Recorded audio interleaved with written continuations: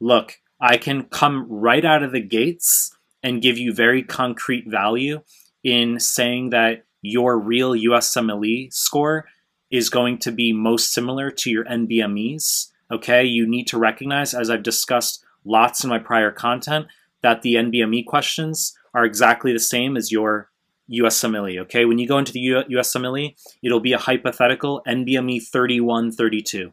The repeats are all over the place. You do forms 1 through 19, the repeats are going to show up on 20 through 30, and then the repeats are going to show up from 20 through 30 on the real deal. Okay, when I took the step 1 back in 2012, my anatomy questions from my exam, okay, a decade ago, for whatever fucking reason, are the same anatomy questions on NBME 24, which is now offline. I'm just like, okay, that's random, but that just illustrates as one mere example as to how the repeats are all over the place.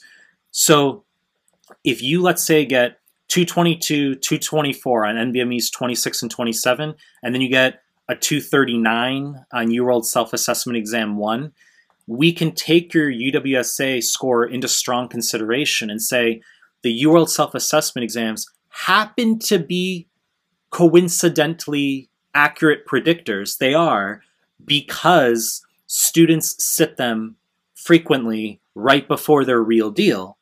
But remember, the real USMLE is not the UWorld Self-Assessment exams, okay? The real USMLE is the NBMEs. So if we have to choose one or the other, it's the NBME exams that are more predictive of your score. They're more accurate. It's not a debate. The NBMEs are the USMLE. And as I've said repeatedly, when you sit the exam, it will be the exact same thing as doing an NBME 31, 32.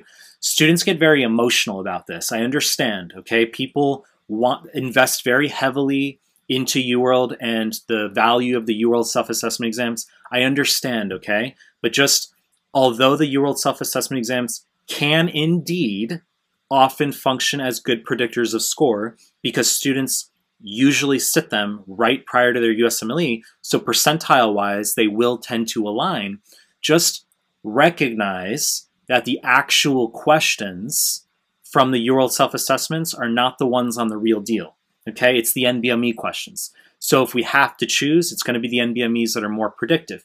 Now, why might there be a discrepancy in score? I guess I still haven't addressed that fucking question. It's sometimes due to overthinking things. If you, let's say, do poorly on the NBMEs, but you've done really well on the UWorld self-assessment exams, it can often reflect the fact that you've invested so heavily into UWorld and you've calibrated mentally to doing the UWorld question style that you are not in tune to properly answering NBME questions.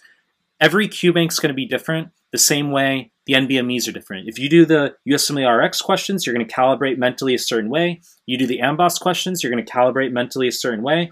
Well, the same thing is for UWorld and then the NBMEs. So if you want to avoid overthinking dumb shit on your NBME exams, you need to invest heavily into memorizing those forms before your real deal, as I've talked about, okay?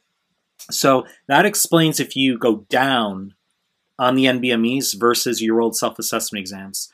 If your UWorld self-assessment exam your exams are lower compared to your NBMEs, that's good news, because as I said, the real USMLE is the NBME exams, and the UWorld self-assessment exams can sometimes reflect you have gaps in knowledge base that need to be addressed. But it's good news if you actually go up on the NBMEs compared to the UWorld self-assessment exams. Okay, a lot we can talk about. I can make this a 39-minute clip, but I'll keep things more concise here. So you know the deal. I'm going to continue making more content. If you like my stuff, subscribe to my channel. And I appreciate your time. That's it.